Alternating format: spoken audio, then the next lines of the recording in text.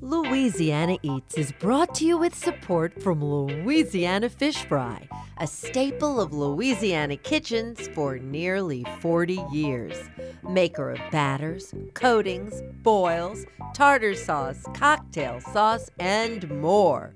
Louisiana Fish Fry, because life needs Louisiana flavor.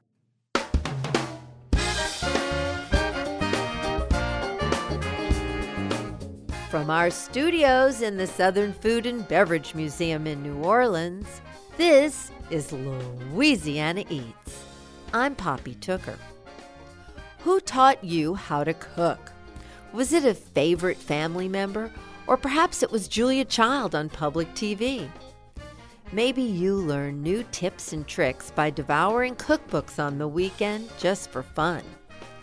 The education of a professional chef can be just as varied, be it a formal degree or on-the-job training. On this week's show, we explore culinary learning.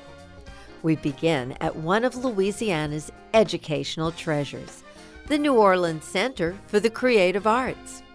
As they celebrate their 50th anniversary this year, we thought it would be a good time to revisit our trip to NOCCA's campus, where chefs Emeril Lagasse and Dana Tuohy explain the origins of NOCCA's Culinary Arts program. Then, Cooking School Director Dee Lavigne talks with us about African-American chef and entrepreneur Lena Richard.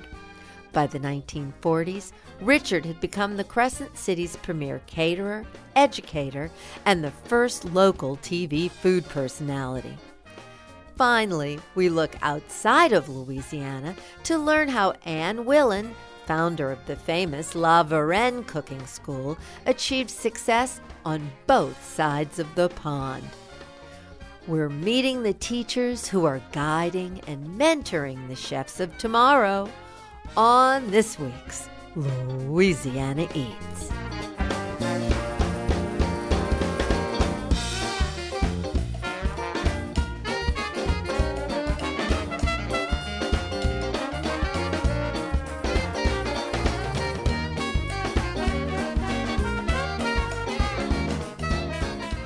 The New Orleans Center for Creative Arts was founded 50 years ago in 1973.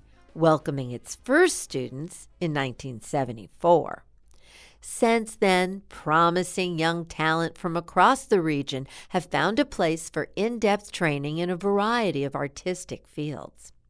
Among NOCCA's impressive list of alums, you'll find world-class musicians like John Batiste, Harry Connick Jr., and the Marsalis brothers. Other notable graduates include writer Lolis Eric Eli, poet Kim Suni, actor Wendell Pierce, and me. But it wasn't until 2011 that a new discipline was officially added to the Institute's curriculum, Culinary Arts. This addition was due in no small part to the efforts of Chef Emeril Lagasse, who, like many of NOCCA's graduates, is today a household name. I'm Emeril Lagasse, chef and restaurateur. For the behind-the-scenes story of how the program got its start, we met with Emeril at Press Street Station on NOCCA's campus. It's a pretty interesting story, actually, because I've been now here in New Orleans for over 30 years. Being a musician and being into arts, I had been, since they were uptown, sort of a fan watching NOCCA and seeing people like the Marsalis brothers that came out of that program, as well as what I think a lot of people don't realize is that they also have a really serious production program as well, producing theater, producing events, etc. So I always wondered why they didn't have, in such an amazing food town in the world as New Orleans is, a culinary arts program. That always stuck with me and stuck in the back of my head. So I got involved with the folks with a dream to begin a culinary arts program in this great school called NOCCA. Did you have any trouble convincing the powers that be at NOCCA that culinary arts deserved its place here with dance and theater and the rest of the arts? It just was a matter of timing. The people running the program was great timing, and it was great timing for the Emeril Lagasse Foundation as well, that my wife and I started, Alden. The foundation's about inspiring children, to mentor children, to maybe where you're not coming from such a great place. We first started by really sort of funding and sponsoring a summer program with maybe a dozen students to really sort of try it out as sort of a pilot. That program was so successful, I went to my alma mater, Johnson & Wales. They wrote the curriculum, which on a college level converted it to a high school level. That led to a second year, sort of a trial and error that we were learning the curriculum, teaching facilities, etc. The other interesting thing, you talk about faith, is that it just so happened to be the time where my chef in Las Vegas, someone who's worked with me for over 20 years, wanted to move back to New Orleans where she grew up. It just so happened that her newly husband, it was also from New Orleans, who worked for me in the front of the house as a general manager. They wanted to move back to New Orleans. And so it was perfect because Dana became the chef instructor of the program. So it couldn't have been a better connection for all involved. More importantly, a better connection for the students. That's kismet. That's true kismet, isn't it? Yeah. I believe that if you think big, you can be big. If you think small, you will remain small.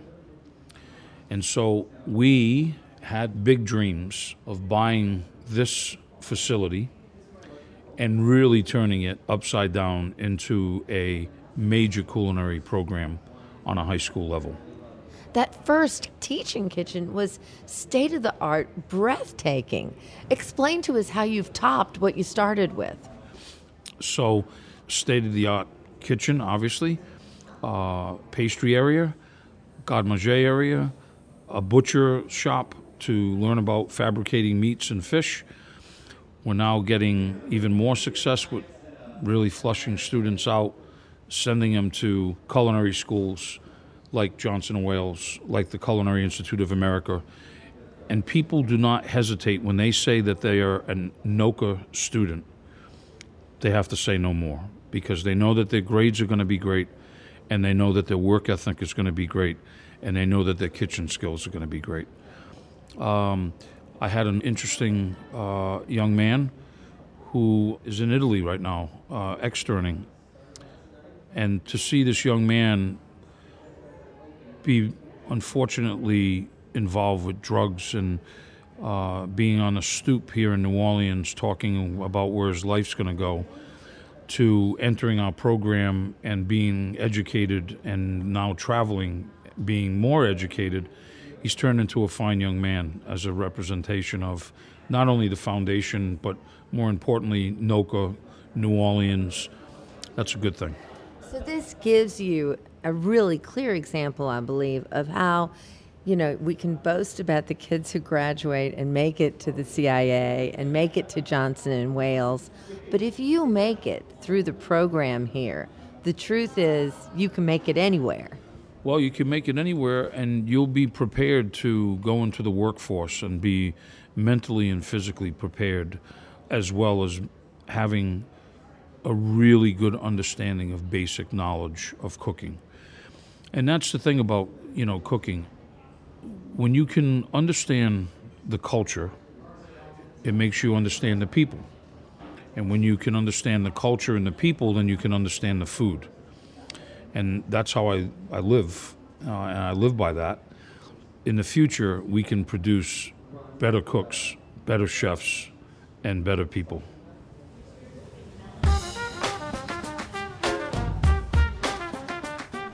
Chef Emeril Lagasse of the Emeril Lagasse Foundation.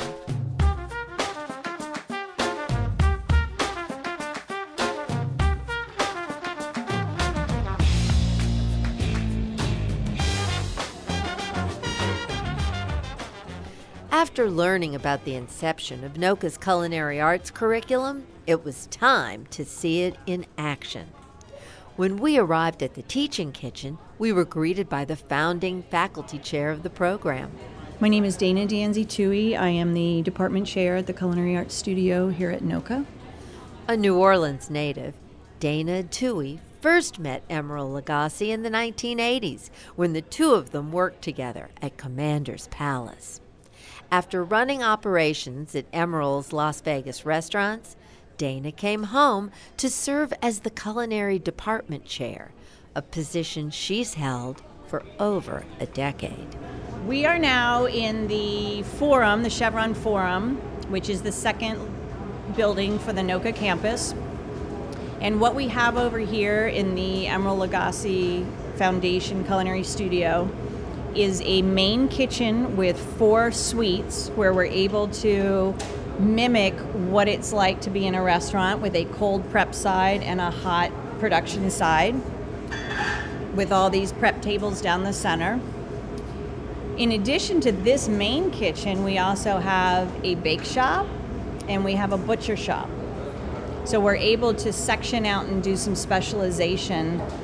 As they increase in the levels, we can do smaller groups, lots of hands-on special with guest chefs, mentors. We're just a lot more versatile over here. So Chef Emeril's vision and his brainchild was to have a culinary school that could train the future chefs of New Orleans, the future chefs of America and the world.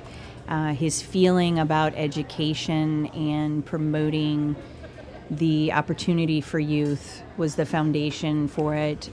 We have seen as many as 50 to 60 applicants per year.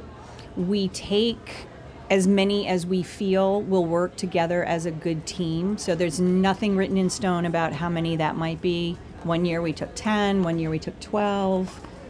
How does a student get into the culinary program here, for starters?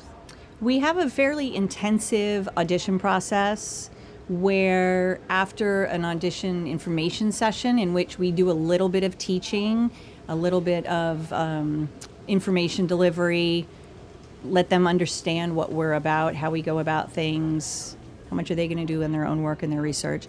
Then they come in, they take a math test because we know cooking is about fractions and conversions. We do a lot of hands-on work with product identification, and that is more about, are they interested and available to something new rather than do they know it? Because if they know everything, they don't need to be here, right? We're here to teach them a few things. We talk about cooking techniques and we talk about leading sauces. There's many, many things that they are tested on, their knowledge base. And then we do a one-on-one interview, and they have to basically prove to us through their passion and their previous work, how much does this mean to them? When a student does the 4-year program here, what do they end up with? Other than a high school diploma, which they can get either here at NOCCA through the academic studio or ascending school, they will have a extreme leg up into the workplace. They can walk into the workplace and get a job and progress very, very quickly. They are put into a position where they can test out of a lot of post-secondary schooling if they choose to continue in culinary.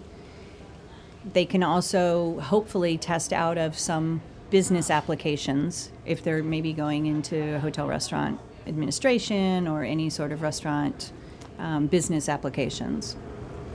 So here we are on a Wednesday at NOCCA. What's going on in the kitchen here? What would an average day for a culinary student be like? I don't think there is an average day here. I guess that's like asking for a chef's average day. Exactly. But today we are just entering our phase of studying Japanese cuisine because we're traveling the world through food. So we're studying all the international foods right now. So we just started, and today they're doing a soy and balsamic glazed baked chicken And they are doing some prep on ponzu, and it looks like they're doing some prep with some udon noodles. Oh, we're also working on a Japanese curry. I'm very excited about that. What are y'all working on? We are working on caramelizing onions for the Japanese curry. I'm Maddie Burke. I'm a level 3 culinary student at NOCCA. You don't get your academic work here. You go elsewhere to school, yes? Right, so they call it partner school. So I spend the first half of the day at Sacred Heart, and then I come here at 12:45. I live there for class. Your classmates at Sacred Heart, are they surprised by how you're spending your afternoons? They love it, because that means that whenever they come over to my house, I'm always one that cooks. But yeah, it's definitely one of those things that whenever I tell them I go to NOCCA, they're like, oh, what discipline do you go for? And when I say culinary, they're like, what? It's not the typical answer that they would expect. And what do you hope to do in your culinary career? So I am more interested in the medical side. So Tulane's Food Medicine Center has this huge summer program that they're inviting college students from Johnson & Wales to come down and volunteer for. So I'm going to try to get involved with that. Good luck with that. Thank It's a pleasure to meet you. You too. I'm Sierra Torres. I'm a level 4 student in the Culinary Arts program at NOCCA. Nice to meet you. So nice to meet you too. What has your experience been like here over the 4 years? Wow, that's such a big question. Yes. Well, but I imagine you came in with expectations.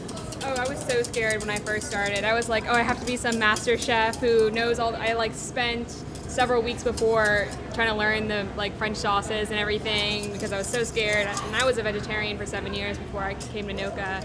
The first meat I cooked to practice, my family told me it tastes like dog food, and I was just so defeated. But now I'm not a vegetarian. But I mean, just over the past 4 years, I've learned so much about food, and it's just been something that's not just you eat or that I come to class for every day. I'm totally consumed by it. Between going and interning at the gardens, I work at a restaurant patois. I spend 3 hours here every day. I go home and cook dinner for my family all the time. I mean, it's just something I do all the time. I think about all the time. I want to share with my friends and family all the time. So this is definitely, I don't think I would have had that without coming to NOCCA. Well, it's an honor to meet you, and thanks so much for talking with us. Yeah, thank you.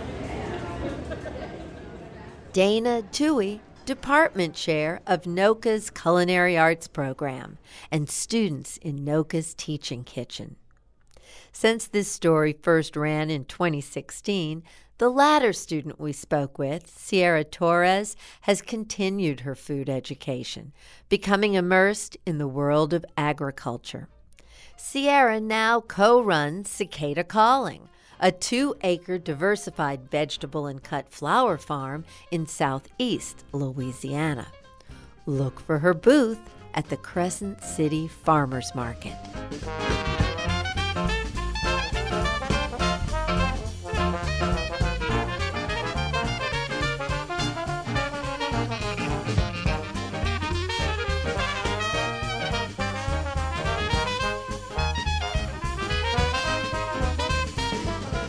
Next up, Chef Dee Lavigne talks about the inspiration she draws from early 20th century chef, cookbook author, and New Orleans TV star Lena Richard, who broke down barriers like she was breaking eggs.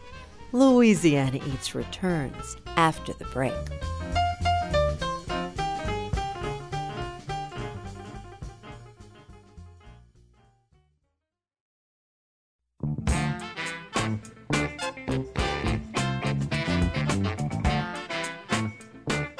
I'm Poppy Tooker, and you're listening to Louisiana Eats, edible content for Louisiana food lovers. Louisiana Eats is brought to you with major support from Crystal Hot Sauce, now celebrating 100 years of hot sauce deliciousness. Always made with just 3 simple ingredients: aged red cayenne peppers, distilled white vinegar, and salt. Nothing artificial. Crystal Hot Sauce. Step out of the heat and into the flavor. from Rouse's Markets, synonymous with seafood straight from Louisiana's waterways. Rouse's Markets tastes like home. And from Camellia Brand, beans done right, a New Orleans tradition since 1923. Camellia is celebrating their centennial with innovations for today's lifestyle. Beans for two. If a bag of beans is too big for your family, Camellia's New Orleans-style red beans for two and Cajun-style white beans for two has everything needed for dinner in today's smaller households. Learn more at CameliaBrand.com.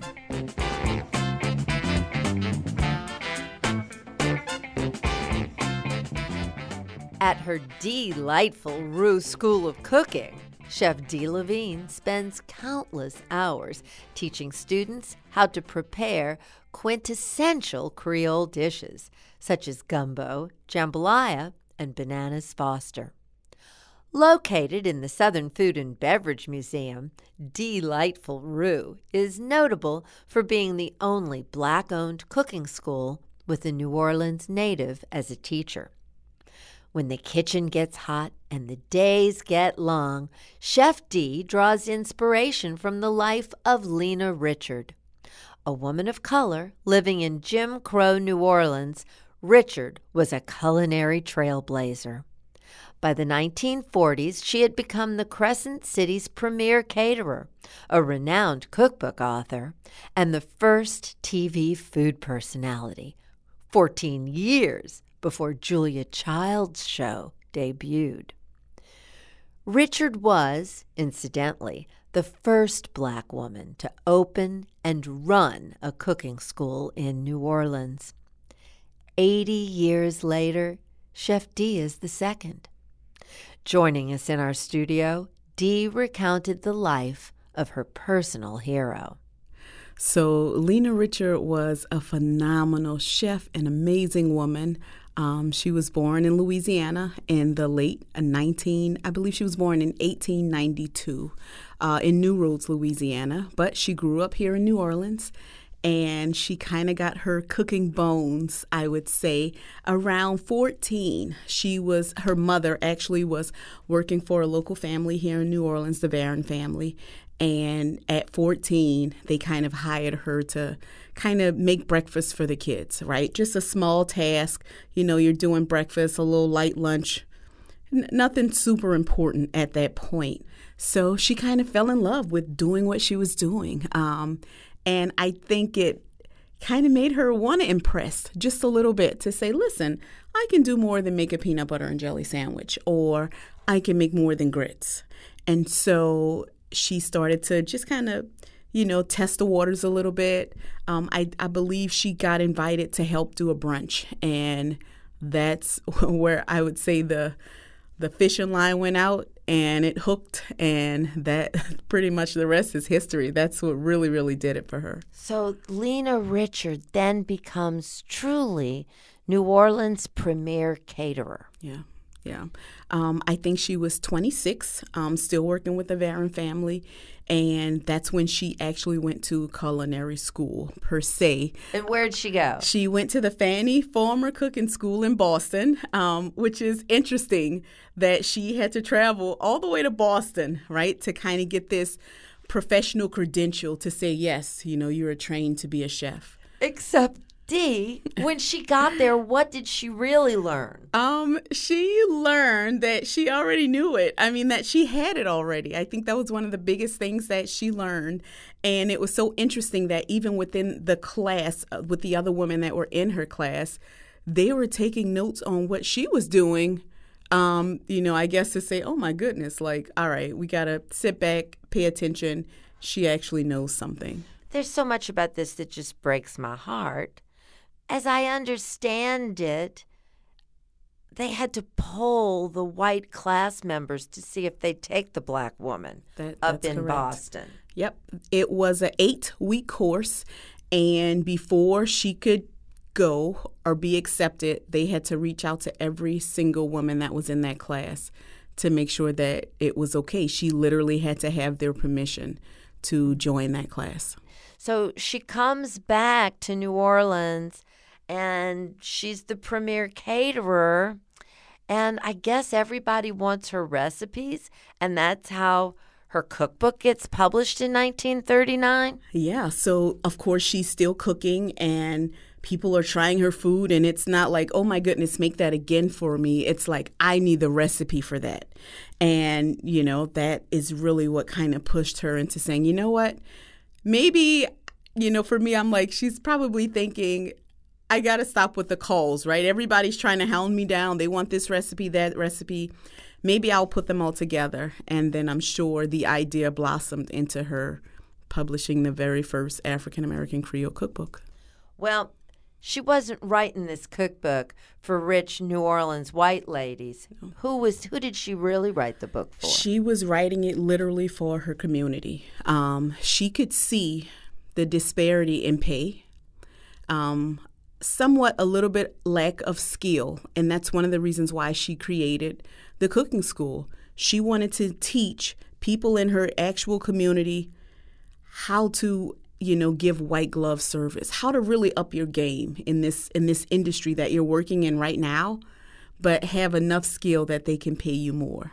That really was the focus of this cooking school. And whether that was actually working in the kitchen or front of the house, she wanted to make sure that you were prepared, that you could do almost any job, you could demand more money. And so there's this dichotomy that exists where she opens up a restaurant and then she gets a great offer up north and she goes up north, but she keeps coming back here. What's up with that? It's just about being rooted, I think. Obviously, her family was still here. She loved the people of this city of New Orleans. She loved New Orleans. And, it doesn't matter how long you are away or where or how far, you always seem to come back. And, I could speak of that myself. But, yeah, she really had an attachment to the city. I think she saw where it could go and try to single-handedly change some of the treatment and how people were being treated and paid to give them a little bit of a better life. It's an incredible thing that she's doing that results. This, to me, is the most mind-blowing thing that she accomplished. In 1949, the Stern family and WDSU, they're just getting their feet wet in this new frontier of television. And there's Lena. Yeah. But that should tell you a little bit about just her skill level and how great she was, how wonderful of a chef she was, that even women that didn't own televisions were like, oh, my goodness, we have to tune in. I want to see, what is this magic that she's doing? Her food is fantastic. I want to, they were, I'm sure, applauding from the back, like, yes, put this lady on TV. We need to see this every single week as much as we can. And that's what turned into her being on live twice a week. Twice a week, 1940s. Tuesdays and Thursdays. That's right. I wish we could watch one of those episodes. Yeah, I do too. It's just been something missing in history, that, of course, the news station was just starting. They didn't have enough equipment to record. They were literally just broadcasting live. When we think about the time in the city of New Orleans, I don't even think people owned that many televisions in the city. It was all still brand new technology, so it's like if you wanted to see something, it was almost a big social gathering. Everybody's going to one house to watch this thing, whatever it was going to be on TV. And, it kind of went from there. But them not having the ability to record is why we don't have any of her actual recorded shows. Before her untimely death, and she was so young, what was she, 50? Yeah, she was 50 years old. How in the world would you tell me about her frozen food business? That is incredible to know that you had such a following that you could prepare meals, have them frozen and packed and shipped. We're still in this early 1940s era of Jim Crow South segregation, that you actually have a frozen food company. Like, that's incredible. Just the thought of that. And that's why I always say I feel like she was a lady from the future that got picked up and dropped off in the past. She was doing things so well ahead of anyone that would dare be her competition. I would say that she was an excellent entrepreneur. She was definitely a well-trained businesswoman. So tell me, Dee, with that one beautiful book that she wrote in 1939, which I guess has really been your only guidepost to her recipes, what of Lena Richard's cooking stays with you? So I will say that she has minimal ingredients with really big flavor. As I was working on one of her dishes, the shrimp bisque that I did for the Smithsonian, when I first looked at that recipe, I'm like, no way, this has to be a mistake, right? Something's missing. There's not enough ingredients. There's not enough what we call seasoning, right? There's not enough Trinity in this dish. I don't even know how she accomplished this. And so I obviously set out on the mission to recreate the food that she was making, and found that two things influence that. Definitely fresh is better, which is always the thing, but it's time, right? They had more time. When I think about the differences in the world we live in now as opposed to the one that she was cooking in, they didn't have as many distractions. They didn't have as many things that kept them awake or away from the house or, out and about. I mean, my day is filled. From the time I wake up and I open my eyes and my feet hit the floor, I am busy until I'm back in bed. And I think just the time of being able to cook those dishes, allowing the flavors to actually cook and shine through, is definitely something that I will never forget out of her cookbook. Well, I'm so glad you've been taking those cooking lessons from the ghost of Lena Richard, and I'm so grateful that we could bring her story to my Louisiana Eats listeners. Yeah, definitely. I'm happy that I'm able to just speak on a legacy of a woman that was incredible.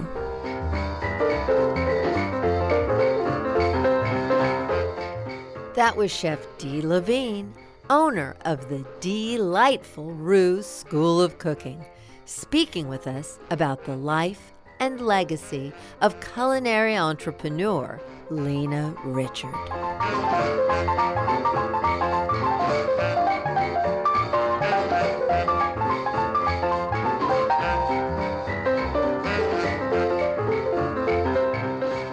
Who was cooking school legend Madeline Kamen? Stay tuned, and we'll answer that question when we come right back.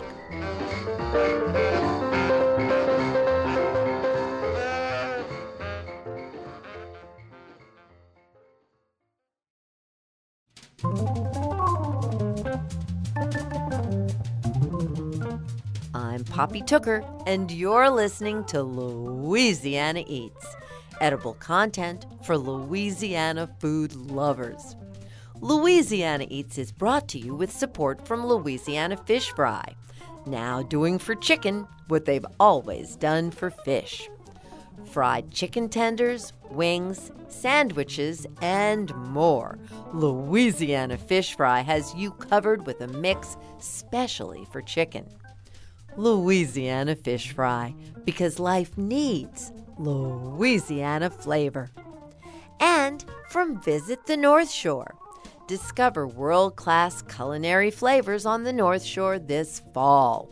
Experience the bounty of the bayou and the rich culture from award-winning chefs, soulful mom-and-pop restaurants, extraordinary bakers, and creative mixologists.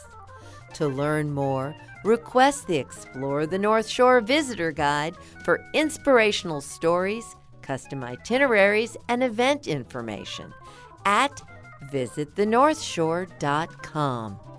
St. Tammany Parish, Louisiana's easy escape, just 40 minutes from New Orleans' French Quarter.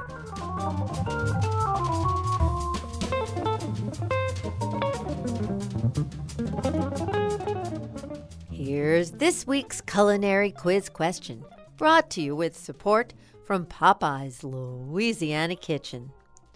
Who was cooking school legend Madeline Kamen? Well, for starters, she was my cooking teacher.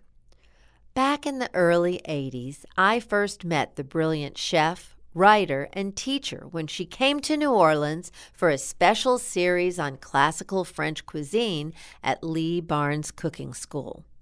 I was smitten from the start. At that time, I had already moved up from assistant to sometimes cooking teacher at Lee's school and others across the Gulf South. In Madeline's classes, she not only taught the precise methods of the masters, but included all the food science and food history imaginable. I knew that was exactly how I wanted to teach, so I signed up for her intensive professional course, a 6-month stint with Madeline and 5 other students, which upon completion would give me a chef's diploma and a cooking teacher's diploma. Madeline's was the only school offering such accreditation, so I was willing to spend 2 years on the waiting list for her classes in Annecy, France. When my number finally came up, Madeline had moved her school to Chicorowa, New Hampshire. We all lived in a 200-year-old inn, 6 students studying and cooking 6 days a week for 6 months, exploring France and the food of Europe through Madeline's eyes.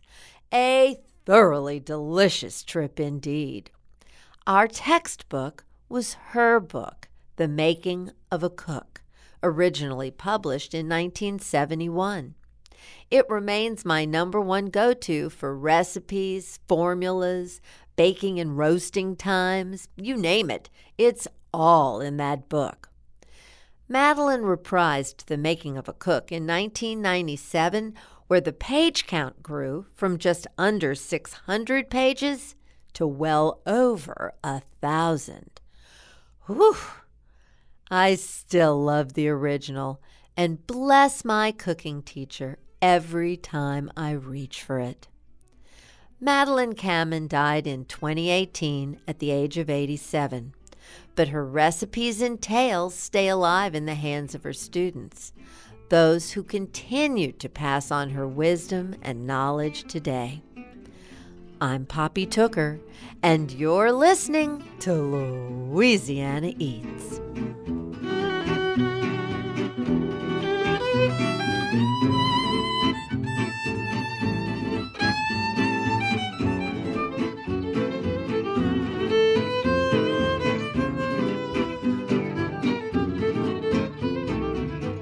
A celebrated authority on French cooking, British-born Anne Willan has over 50 years of experience as a teacher and culinary historian. She's a prolific author whose award-winning cookbooks are available in 35 different languages. But Anne is perhaps best known as the founder of the prestigious Varenne Cooking School, which operated in Paris and Burgundy, France from 1975 until 2007.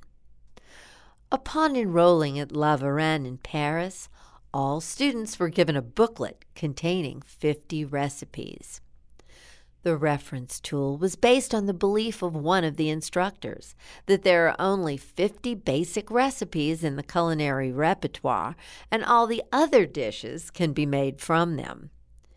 In 2015, Anne published a book that contained all those essential recipes, entitled Secrets from the La Varenne Kitchen. When the paperback came out, we had the honor of speaking with Anne about her book, her life, and her extraordinary career in the culinary arts. Anne Willan, welcome to Louisiana Eats. Tell me about starting La Varenne, and tell me about the life's path that took you that way. Well, it was quite a winding path. Goodness. I was born in Yorkshire, in England, in the heart of the countryside, just before World War II. I had a very classic English education, boarding school, then 3 years at Cambridge University, where I graduated in economics, And in those days, 1959, we were only 2 women among 100 men in the class, and there was nothing for a woman to do with a degree in economics. So I cast about a bit because I really wanted to get a job. And I went to teach needlework and dressmaking. The school was affiliated with the Cordon Bleu in London. I went then for a 3-month advanced course. They asked me to stay on to teach, and the rest really is history, though it's bounced around from Paris to New York to Washington, D.C., and back to Paris again when I founded La Varenne. Well, there are many people who I'm sure wish they could time travel back to before 2007 when you closed La Varenne. Would you talk to us about the La Varenne experience, what it would have been like to have the opportunity to study with you there? Well, we were always very hands-on. Students, and we took quite a lot of trainees too, were always in the kitchen cooking, and all the teaching was done not by me, but by French chefs, because I still feel strongly that there are wonderful culinary roots in technique and approach to cooking that you really still, I don't want to be too categoric, but you find very strongly in France. And so I wanted all the teaching to be done by French chefs in French, because it's different if you try to teach in a foreign language. When you're talking about something that you love in your own language, it comes across much more vividly. Yes, you can hear that passion. During your time running La Varenne, were there ever any hopeless students? Oh, yes. Oh, dear. I mean, there were, of course, the wrong people in the wrong place. And they shouldn't have been there in the first place. Possibly in the early days, their parents had hoped that they might pick up some cooking would be useful in later life. There were a few of those, but the ones that were really sad were the ones who really, really wanted to cook and simply didn't get it. And you kind of, even now, when a trainee walks into the kitchen, I know within 5 minutes if they're going to, A, really enjoy it, but B, have that kind of empathy for food and creating things with food that makes a really good cook. And the instance I give is a trainee we had, and we kept the food locked in the cellar, and though it was an ancient cellar and had only one key. The key got lost. Oh, no. The trainee had lost it. We looked all over. Nice guy. He tried to help. It was finally found. He dropped it from his pocket into the bucket of stock. Oh, no. You know, poor guy. He was mortified. Anyway, all's well that ends well. We were able to open up shop. But, you know, some people just don't understand quite why you whisk in a figure of 8 and that sort of thing. Let's get to your book, Anne. It's a little book. It's not the gigantic tome that you would expect if you were going to have all your secrets locked up in one book. How did you make the selections, and what's the most challenging thing between those pages? The selection made itself. It dates right back to the beginning of the school, when we found we were handing out basic recipes on sheets of paper all the time. And it boiled down to, it turns out, in fact, to be 50 recipes, but it's things like choux pastry and pie pastry and meringue and white sauce. And what you need is the method, of course, but above all, the proportions. And this little book we gave to every La Varenne student, and an amazing number of them have kept the little book. Because when you want to make a medium white sauce that's going to coat your bit of fish or whatever it is, you can look up what you need, and it's all in this little book.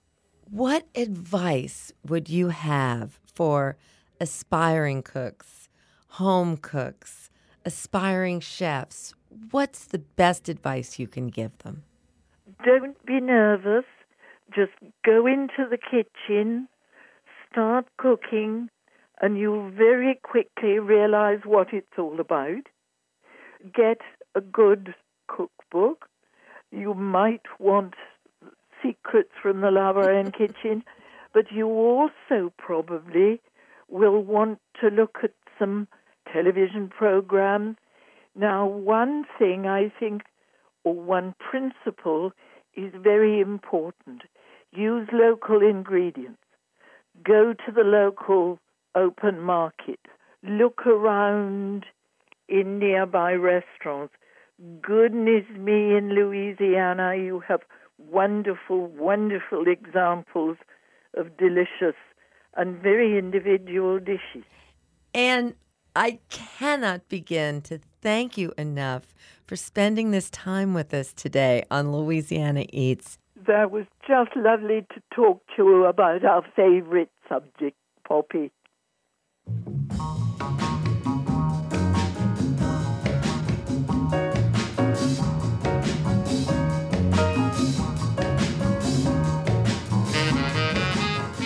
That was Anne Willan, author of Secrets from the La Varenne Kitchen. Since we spoke in 2015, the prolific author has published 2 more books. Her latest traces the origins of American cooking through profiles of 12 essential women cookbook writers. It's called Women in the Kitchen.